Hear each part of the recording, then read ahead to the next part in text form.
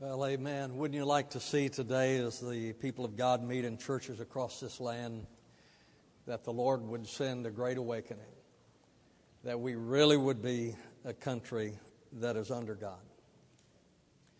I was at a conference in Washington, D.C. One of our speakers was Rabbi Lapine.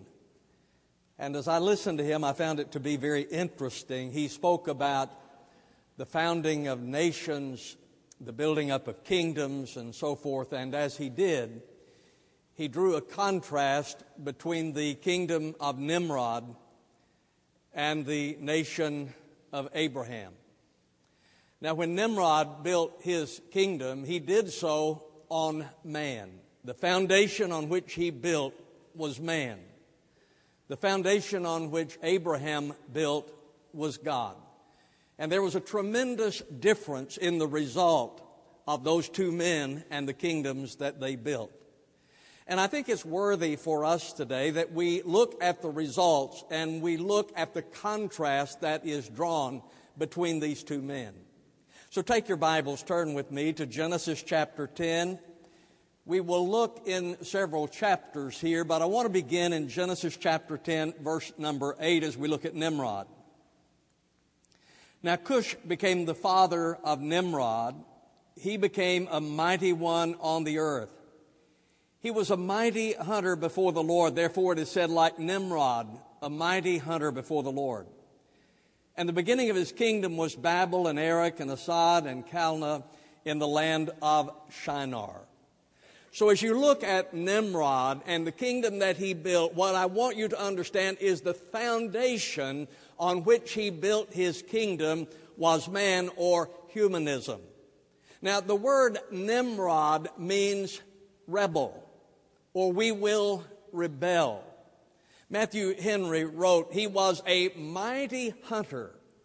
That is, he was a violent invader of his neighbor's rights and properties, and a persecutor of innocent men, carrying all before him and endeavoring to make all his own by force and violence. So, when the Bible then says that he was a mighty hunter, it is not speaking about the hunting of game, but it is speaking about the hunting of people. Now, as I look at Nimrod, and as you consider him today, one of the things that stands out to me first about him, that I find to be fascinating first, is his disregard for his heritage. You may not be aware, but his grandfather was Noah. And the Bible describes Noah in Genesis chapter 6, verse number 9. Noah was a righteous man, blameless in his time. Noah walked with God. Now, that was his heritage. That was his grandfather. That was his heritage. And the Bible says that Noah, the grandfather, was a righteous man. Matthew Henry wrote, he was sanctified and had right principles and dispositions implanted in him. That was the grandfather of Nimrod. The scripture says that he was blameless, which means that Noah was a man of integrity. So he was a man then who was righteous. He was a man of integrity. And the scripture says that he walked with God. Henry said it was his constant care to conform himself to the will of God. So do you understand the heritage of Nimrod? His grandfather was Noah. The Bible says that he was righteous, he was blameless, and he walked with God, and yet Nimrod disregarded the heritage that had been handed down to him. When I look at our own country today, I see there is a move, and there are so many, and it's disturbing to me, and I'm sure it is to you as well, because there are so many who want to disregard the heritage that has been passed on to us as a people, as a nation. There are those who want to remove our motto, "In God We Trust," because we want to have nothing to do with the acknowledgement of God. There are those who believe the Ten Commandments should be removed from any public arena because that is a recognition of God. The First Amendment that gives us our religious liberty has come under attack. I believe there are, 42, 43 suits that have been filed by the Catholic Church because of this attack on the First Amendment. The religious freedom we have is found there. The President of the United States has come out in support of same-sex marriage, which is a removal from the values that have been handed down to us through the years. Now, we know something is wrong. Whenever we look at America today, and Steve showed the video a while ago, we read what our early forefathers said about trusting in the Lord, looking to the Lord, depending on the Lord, the inspiration of God, all those things. And yet when we begin to look today, we know that there is widespread disregard for our heritage. In fact, there was an interesting article written by Peggy Noonan in the Wall Street Journal entitled America's Crises of Character. And what she's doing in that article is to say there is a feeling in America today that something is wrong, that we are changing in America. She said this week Gallup had a poll showing only 24% of Americans feel we're on the right track as a nation. I've long thought that public dissatisfaction is about more than the economy, that it's also about our culture, or rather the flat, brute, highly sexualized thing we call our culture. I think more and more people are worried about the American character. And then she lists in this column several issues. A tourist being beaten in Baltimore. Young people surrounded him and laughed. The General Services Administration scandal. The Secret Service scandal, and so forth. And then she concludes, something seems to be going terribly wrong. Well, that's the feeling we have. Whenever we look at our country and we have some understanding of our heritage, and then we see what is happening in our land today, we feel that there is something wrong that has happened in our country. And it is because, in part, we have disregarded our heritage, our foundation. See, that's what Nimrod did. He was given a godly heritage from his grandfather, but he disregarded it.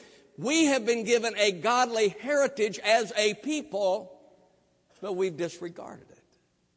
Something else about Nimrod is that he disobeyed the principles given by God. His focus was not on God, his focus was on himself. He said, we will make a name for ourselves. Not about God. It was about him. It was about what he wanted to do.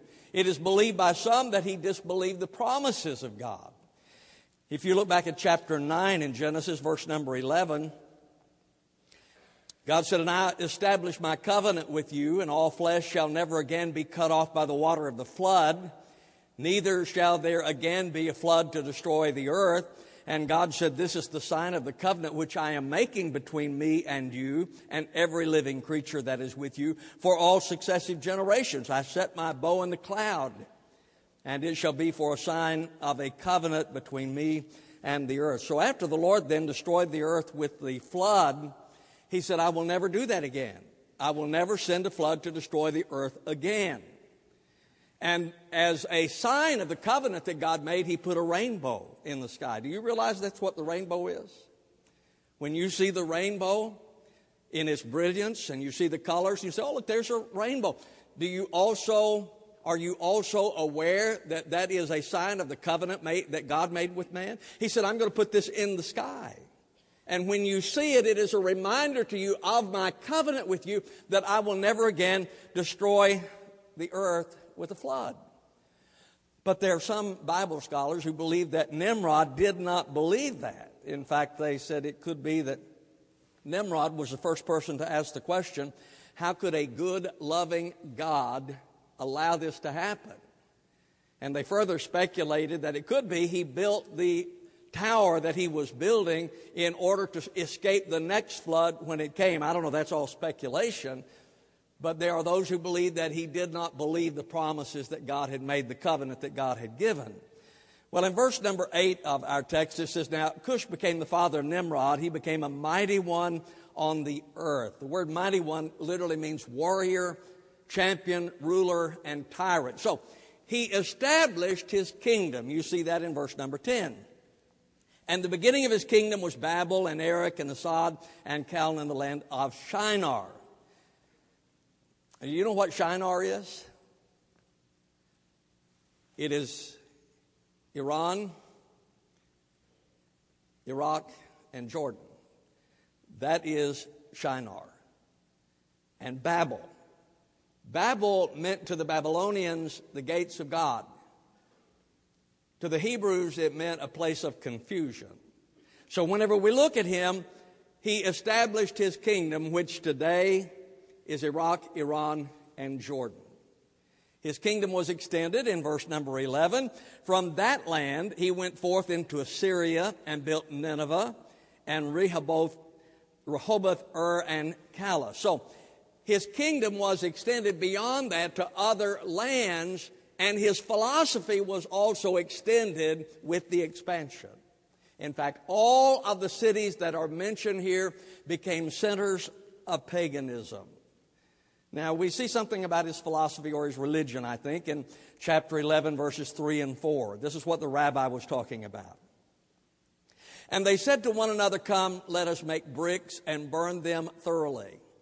And they used brick for stone, and they used tar for mortar. And they said, 'Come, let us build for ourselves a city and a tower whose top will reach into heaven. And let us make for ourselves a name, lest we be scattered abroad over the face of the whole earth.'" Now, that represents his religion or his philosophy. It is a little strange, it seems, that he says as he is establishing his kingdom, "Let us make bricks." That's a little strange, but it is somewhat revealing. Why? Well, because bricks are made by man, while stones are made by God. And I said to you that the foundation on which he built his kingdom was man. It was humanism. So he said, we're not going to build the kingdom on stones made by God. We are going to build the kingdom on bricks made by man.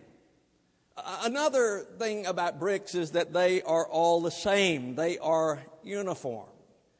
And that is one of the characteristics of the secularists. They want everyone to be the same, not appreciating or recognizing the fact that God has made us different. They want everyone to be the same. In fact, I believe that this is one of the first expressions of utopianism. The utopian believes that everyone is to be the same, that we are all to be equal and everything is to be fair. And you hear those words. Those are utopian words that come from Plato and Hobbes and so forth. They are utopian words that everything is to be fair. Now, folks, I don't know how you raised your children or how you young people came up, but when my kids used to say, "Well, that's not fair," my response to them is, "Whoa, who told you life was fair? Wasn't you, Daddy?"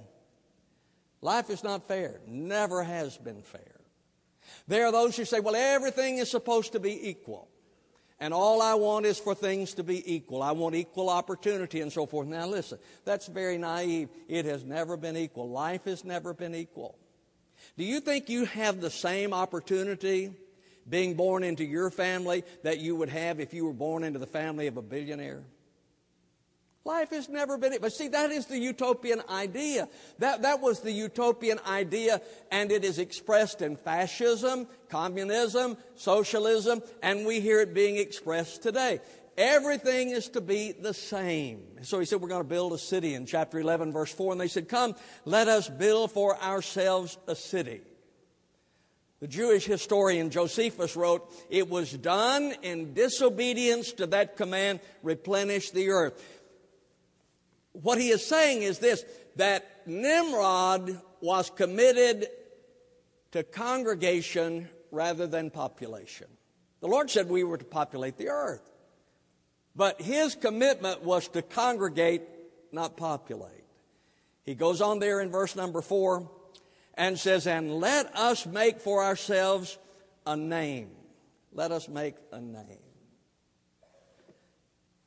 That is an indication of a people who are built upon the foundation of man rather than upon the foundation of God. You see, when you're built on God, we glorify His name. When we're built on man, we're making a name for ourselves. That was Nimrod. Let us make a name for ourselves. Now, that is his philosophy, that is his religion, and it was sinful. It was secular, it was sinful. Now, that's a little bit strange for us, too, that you would say that a religion or a philosophy is sinful, because we hear all the time that all religions are good. That as long as someone has faith, that's a good thing. I mean, we're going to the same place, we're just traveling different paths to get there. And so all religions are good as long as a person is sincere about their belief. Folks, that simply is not true. For instance, God does not look at it that way, that all religions are the same and that all religions are good. For instance, Abel's sacrifice was accepted by God and Cain's sacrifice was rejected by God because one was right and one was wrong. When we build on the foundation of man, it eventually is going to fail because it is contrary to the plan of God. Now, that is his plan, that is his religion, and so forth we see of Nimrod. He is building a kingdom upon the foundation of man. Now then the Lord is involved here. The Lord saw, chapter 11, verse number 5, and the Lord came down to see the city and the tower which the sons of men had built. There's an irony there, I think. Nimrod was going to build a tower that reached to heaven, but God had to come down to inspect it. So it didn't quite make it to heaven. So the Lord came down, He saw it, and the Lord spoke in chapter 11, verse number 6. And the Lord said, behold, they are one people, and they all have the same language, and this is what they began to do. And now nothing which they purpose to do will be impossible for them. Come, let us go down. And they're confused their language that they may not understand one another's speech. The Bible says that the Lord spoke. They said, we will be one people. That is, we want a nation that is without God. We are one people, all the same. Everybody's the same. The same language. We're one people. We speak the same language. Now, as I was thinking about that, I thought, now, isn't that political correctness? Whenever there is an issue that comes up, there is a position that is accepted by society, and you dare not express some view that is contrary to that is politically correct. We're supposed to speak the same language. We are one people, speaking the same language, and God says if they continue, then there will be nothing impossible to them, so the Lord scattered them. In chapter 11, verse number 8, so the Lord scattered them abroad from there over the face of the whole earth, and they stopped building the city. The word scattered literally means to dash into pieces. Whatever is built apart from God is eventually going to be in pieces. A good example of that has to be the Soviet Union. The Soviet Union was built upon an atheistic foundation. That was the Soviet Union that no longer exists. It was dashed into pieces. A nation built by man will come to nothing because it's contrary to the will of God. But then there is a nation built by God. We see God's command to Abraham in chapter 12, verse number 1. Now the Lord said to Abram, go forth from your country and from your relatives and from your father's house to the land which I will show you. So Abraham now is to separate himself from a godless environment. The Lord said, I want you to leave where you are, separate yourself from this godless environment. Matthew Henry wrote, his country had become idolatrous. His kindred and his father's house were a constant temptation to him.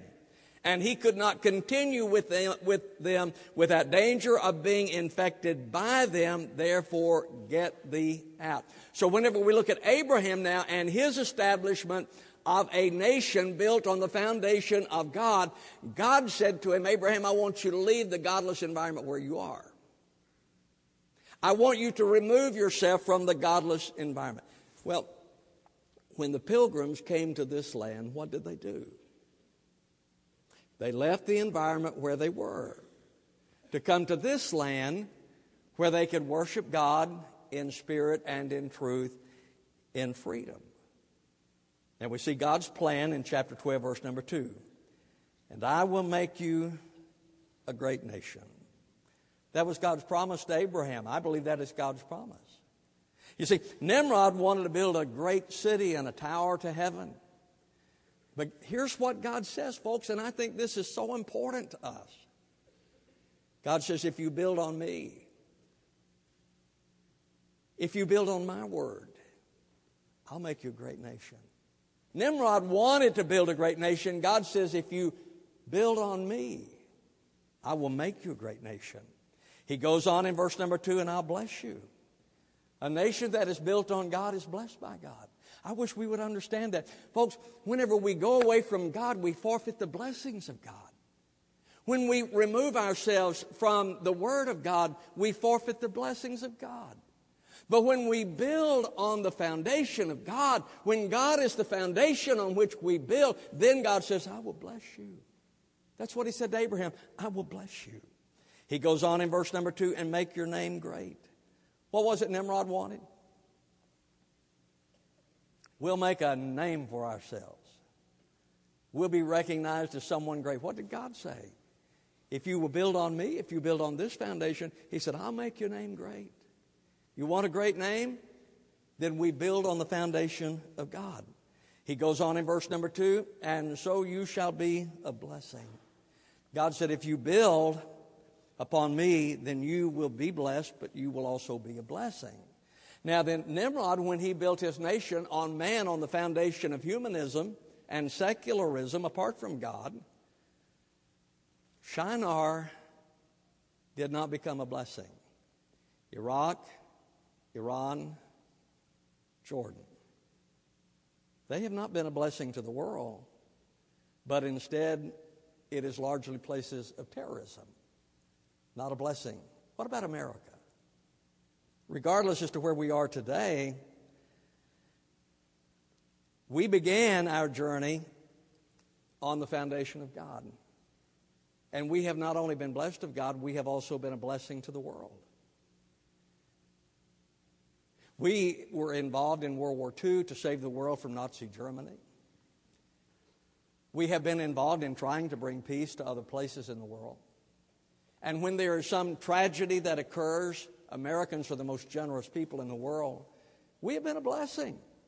We have been a blessing to the world. Why? Because we tried to build on God. Now, that was the plan of God. That's what He said to Abraham. Abraham, if you build on me, He says, then you will be blessed. I'll make a great name of you. You will be a blessing. And Abraham was obedient in chapter 12, verse number 4. So Abram went forth as the Lord had spoken to him, and Lot went with him. Abraham was obedient to the command of God, and in the past, I think that America largely has been obedient to the Word of God. A nation built by God. Nimrod over here built on the foundation of man. Abraham over here built on the foundation of God. But today we're in a struggle about the future of our country.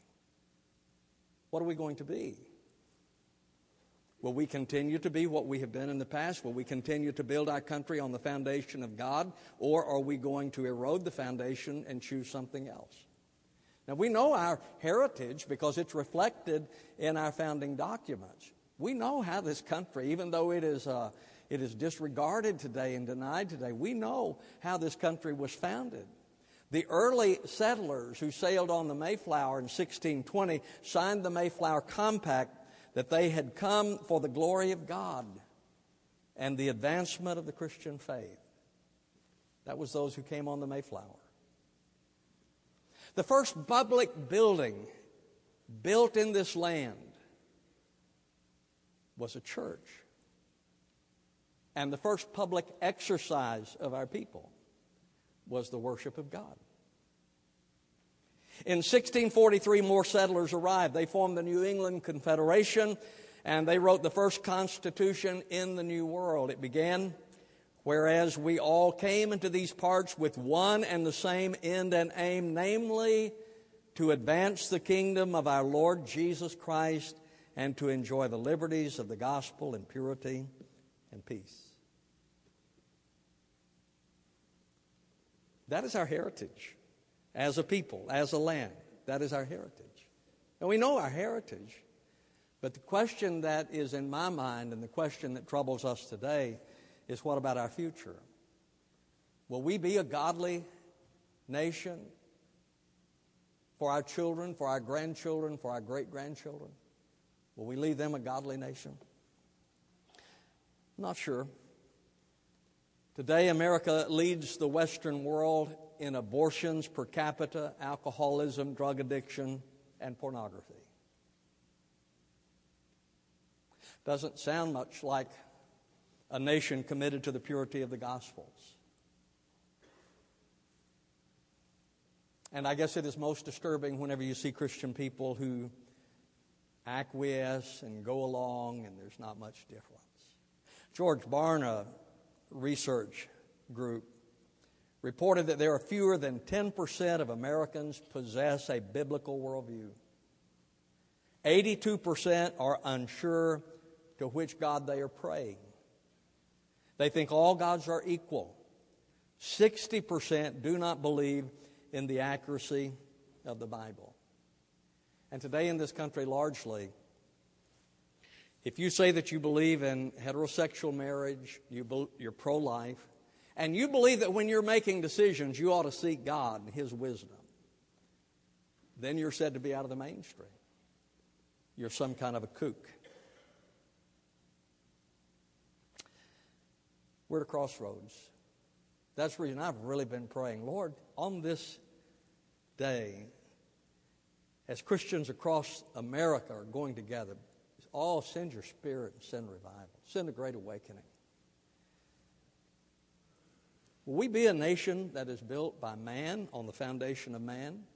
Well, if so, we should heed the warning of Thomas Jefferson, who said, "Can the liberties of a nation be secure when we have removed a conviction that these liberties are the gift of God, that they are not to be violated, but with His wrath?"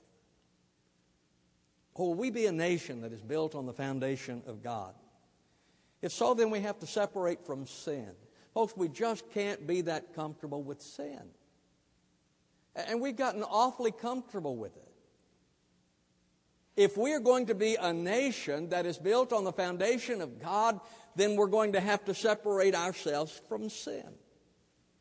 Embrace the Word of God and worship God. In AD 14, upon hearing that Rome had been sacked, Augustine said, "All earthly cities are vulnerable. Men build them and then destroy them.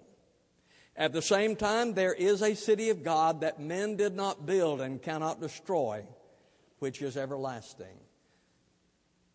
The only foundation that is everlasting on which we can build is the foundation of God. So what will you do? How will you order your family? How will you order your life as an individual? Will you build on the shaky foundation of humanism, or will you build on the solid foundation of God and His Word? What will you do? Our Father, I pray the Holy Spirit will take your Word and apply it to our hearts. And Lord, that we might understand we are at the precipice, and the future of our land, the future of our families is at stake. And I pray, Father, that you might move in our midst today, in this church and churches across the land, that there might be a great awakening in churches and families and in the lives of individuals, that we might understand that we have played far too long and lost far too much. May we repent and return to you. I pray in the name of Jesus our Lord. Amen. In a moment we're going to stand. The choir's going to sing. We extend an invitation. If you're here without Christ, I invite you to trust Him today as Savior. If you're looking for a church home, you know where we stand. Our doors are open to you. We'd love to have you if you'd like to join with us. Stand with me, please. As we stand, they sing, "You Come, I'll Greet You." All to Jesus I surrender, all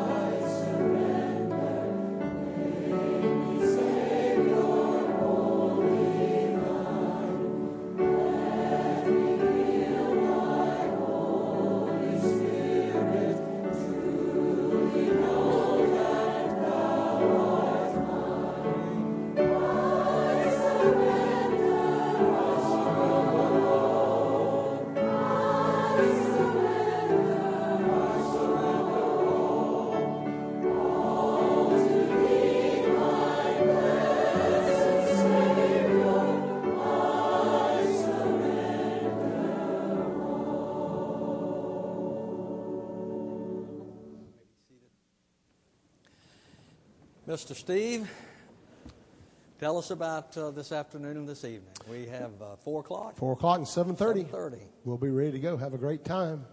There are no tickets left, so don't even come down and ask. There are no tickets. No tickets. I'll show you mine. No tickets. How much? Be praying for it that Lord will bless it. It's of course. How many of you have never been here for the celebration of liberty? You have not been here. That's a few. I hope. Do you have tickets? No, good, because you are going to be blessed tonight. So it is a time when we remember our heritage and we celebrate our freedoms as a people. And so it is a great thing. And the choir and Steve and the orchestra and all of them have been working so hard. So I look forward to this evening, 4 o'clock and 7:30. Don't forget to pray for our Builders for Christ as they lead, that it will be a time that is led of the Lord. College students, we have lunch for you. There's free lunch over in the Family Life Center. And let me encourage you to be a part of that. If you have any prayer needs, these deacons with red badges on will be happy to pray for any need that you have. Let's stand together, and we'll go home and eat real quickly and get right back down here so we can have a time. Father, we thank you so much for your blessings. May we as a people honor you. May we lift up the name of Jesus, in whose name we pray.